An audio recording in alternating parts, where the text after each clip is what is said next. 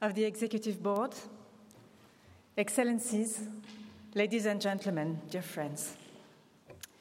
I have taken the initiative of bringing you together here today at the earliest possible opportunity to inform all member states of news of strategic importance for the future of our organization.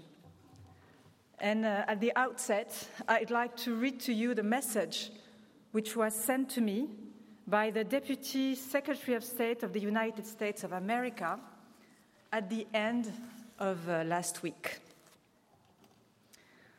Dear Madam Director General, as a founding member of UNESCO, the United States has played a fundamental role in the formulation and development of UNESCO's mandates and mission. We realize this mission has only increased in importance since its founding and that it will continue to grow as UNESCO addresses new and emerging challenges in addition to its original focus of cultural heritage preservation, science, and education. Since our withdrawal from UNESCO on December 31st, 2018, we have noted UNESCO's efforts to implement key management and administrative reforms, as well as its focus on decreasing politicized debate, especially on Middle East issues. We are grateful for your work and that of the member states in achieving significant progress on these and other issues. Therefore, following continuing and thorough dialogue with the UNESCO Secretariat, I wish to inform you, on behalf of the Department of State, that the United States has the honor of proposing a plan for its return to UNESCO as a member state for consideration by the General Conference.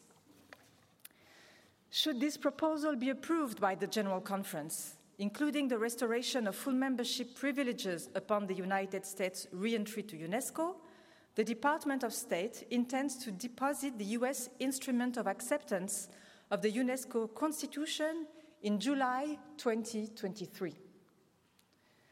We recall that the U.S. legislative restrictions on contributions to UNESCO were triggered pursuant to Section 414 of Public Law 101-246 and Section 410 of Public Law 103-236 in 2011.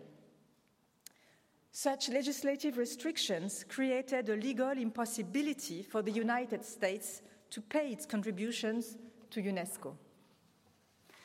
However, the Fiscal Year 2023 Appropriations Act, now signed into law, contains authority for the President to waive such legal restrictions for UNESCO, which will allow the government of the United States to pay its contributions to the organization.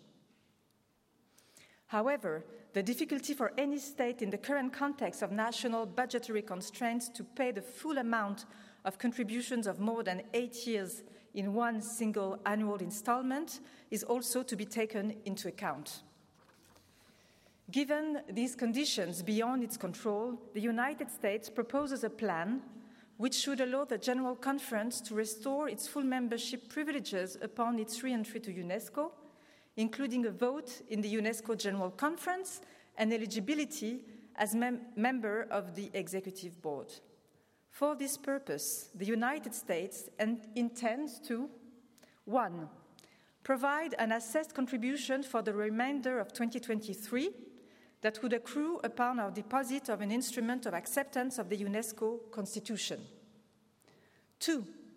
Working with the US Congress, provide voluntary funding of $10 million in support of UNESCO programming for Holocaust education, journalist safety, the preservation of cultural heritage in Ukraine, and science, technology, engineering, and math education in Africa. And 3, request that the US Congress appropriate $150 million for fiscal year 2024 to address both the US assessed contribution for 2024 and contribute toward US arrears with the plan to request funding from the US Congress for similar contributions in ensuing years until US arrears are fully resolved. To address this proposal in July 2023, we are mindful that an extraordinary session of the General Conference needs to be called before that date, with 30 days notice given to Member States. Accordingly, we wish to invite the Member States of UNESCO to consider the convening of such an extraordinary session of the General Conference as soon as possible. The Department of State would like to take this opportunity to reiterate its appreciation to the Director General of UNESCO for the continued dialogue over the past several years and for her contribution to the current results. Sincerely, Richard Verma.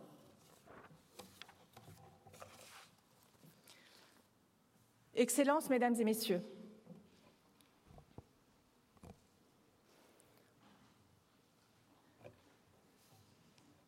bien sûr, alors que je viens de vous faire lecture de cette lettre dont copie vous est transmise ce matin, il est trop tôt pour entrer dans les implications détaillées. Mais d'ores et déjà, permettez-moi de partager avec vous quelques réflexions. La claire volonté de retour exprimée par les États-Unis, assortie d'un plan de financement concret et d'un prompt calendrier pour un retour dès juillet, nous envoie, je crois, un message très fort. D'abord, celui du caractère incontournable de notre mandat. Cela a conduit l'administration américaine à une mobilisation exceptionnelle pour se donner les moyens législatifs, administratifs et financiers d'un tel acte politique. Mais la volonté politique de la seule administration américaine ne suffisait pas. Il fallait une disposition législative express qui était, vous le savez, restée hors de portée depuis 2011, malgré tous les efforts de nos prédécesseurs. De longs mois d'échanges, d'explications et de clarifications ont été nécessaires et ont permis la conclusion d'un accord bipartisan au Congrès des États-Unis pour une disposition ouvrant par exception la faculté au pouvoir exécutif de financer l'UNESCO. À cet égard, je souhaite remercier chaleureusement le président Biden, le secrétaire d'État Anthony Blinken, l'ambassadrice américaine auprès des Nations Unies, ainsi que la Première Dame, pour leur engagement en faveur du retour des États-Unis au sein de l'UNESCO. Je veux remercier aussi les nombreux chefs d'État, membres de gouvernement, autorités à travers le monde qui ont soutenu ce mouvement. Je souhaite aussi remercier tout particulièrement ceux qui, au Congrès, démocrates et républicains, ont contribué à ce résultat.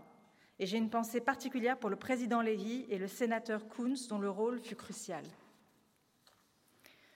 Je suis témoin de tous leurs efforts, tant nous les avons accompagnés en de multiples occasions et en de multiples lieux, par de la pédagogie sur les réalités actuelles de l'UNESCO que vous connaissez. Cette volonté de retour des États-Unis s'explique aussi parce que grâce à vous, grâce aux équipes, l'UNESCO est plus forte et plus dynamique. L'UNESCO que les États-Unis souhaitent rejoindre aujourd'hui n'est plus celle dont ils se sont coupés financièrement puis retirés juridiquement, qu'il s'agisse des questions politiques, stratégiques ou financières. L'UNESCO s'est renforcée d'abord parce qu'elle a su démontrer sa capacité à créer du consensus, même sur les questions les plus sensibles. C'est bien entendu le cas pour les décisions relatives au Moyen-Orient, adoptées depuis près de 6 ans désormais par consensus. Je veux ici à nouveau remercier les autorités jordaniennes, israéliennes et palestiniennes qui ont rendu ce consensus possible. Elles ont pris le risque de la médiation proposée par le secrétariat et leur confiance est primordiale. Mais ces médiations, vous le savez, ne se limitent pas au Moyen-Orient.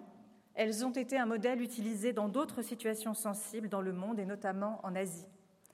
Et leur succès vient illustrer un atout potentiel des organisations multilatérales qui permettent d'organiser un dialogue qui est parfois difficile ailleurs. Stratégiquement aussi, l'UNESCO est plus forte. Tout en restant fidèles à nos missions premières, nous avons su nous positionner sur les enjeux contemporains. Nos initiatives sur les futurs de l'éducation, l'éthique de l'intelligence artificielle, la science ouverte, la défense de l'information et de la diversité culturelle à l'ère des algorithmes, l'éducation pour l'environnement, la mobilisation tous secteurs confondus pour réinventer notre relation au vivant en témoignent. Mais nous avons su aussi nous projeter plus vite et mieux pour traiter les situations de crise. L'ampleur de notre action pour faire revivre l'esprit de Mossoul le démontre, mais c'est vrai aussi de nos initiatives à Beyrouth, en Ukraine ou au Yémen.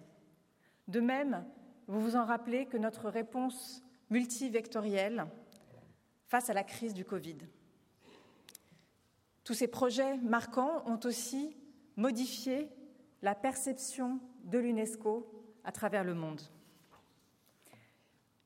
Tout en faisant cela, nous avons aussi été fidèles à notre ADN et à notre mission fondamentale sur le temps long.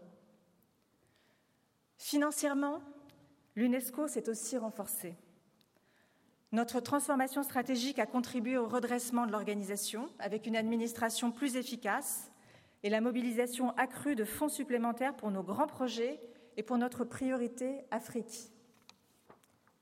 Et si l'UNESCO est plus forte, c'est avant tout grâce à ses États membres. Les États membres qui ont su faire le pari de la confiance, du dialogue et du consensus pour l'intérêt général. Des États membres qui ont su soutenir l'entrée pleine et entière de cette maison dans les enjeux de son siècle. Je veux vous en remercier. Si l'UNESCO est plus forte, c'est aussi grâce à ses équipes, grâce à leur professionnalisme, grâce à leur engagement pour le service public, même dans les situations difficiles que nous avons parfois connues. Je veux ici les en remercier également. Excellences, Mesdames et Messieurs, si l'UNESCO va bien, elle ira encore mieux avec le retour des États-Unis. D'abord parce que c'est la vocation du multilatéralisme que d'accueillir toutes les nations, grandes et petites. Au cours des années écoulées, le multilatéralisme et le système des Nations Unies, tels qu'ils ont été conçus au lendemain de la Seconde Guerre mondiale, ont fait l'objet d'une remise en question d'une ampleur inédite. Mais en même temps, l'effondrement du vivant, la pandémie, l'aggravation des conflits internationaux se sont chargés de nous rappeler, s'il en était besoin, que face aux enjeux collectifs, il n'y a de réponse que collective. Des réponses collectives qui ne sauraient pour autant être figées et qui doivent s'adapter aux réalités de notre temps. Chacun y a sa part et chacun y a sa place. Par la démarche de retour des États-Unis au sein de l'UNESCO, c'est le multilatéralisme qui se trouve renforcé et conforté dans la légitimité de son action. Il n'est pas difficile non plus d'imaginer tout ce que les États-Unis, leur gouvernement, comme leur société civile, peuvent apporter à la communauté internationale en matière d'éducation, de culture, de sciences, à travers les mécanismes de solidarité de l'UNESCO. Nous pourrons servir nos missions plus fort, plus loin, plus souvent. Nous serons plus utiles aux populations qui en ont besoin. C'est pourquoi il est important que ce retour se fasse au bénéfice de tous, dans l'esprit constructif qui est le nôtre, dans l'unité qui nous porte, fidèlement à notre vocation universelle. Ce sera l'occasion d'un élan encore plus puissant sur la trajectoire que nous nous sommes donnée.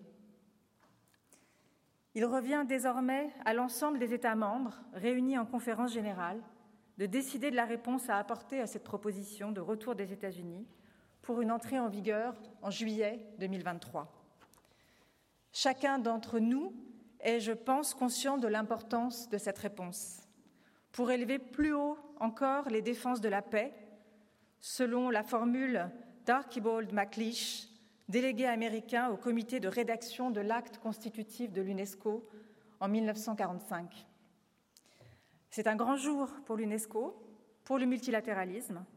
En touchant un peu plus du doigt l'universalité, notre organisation marque sa pertinence pour construire le monde de demain. Ceci est le résultat de notre action collective. Vous pouvez en être fiers, nous pouvons tous en être fiers. Je vous remercie.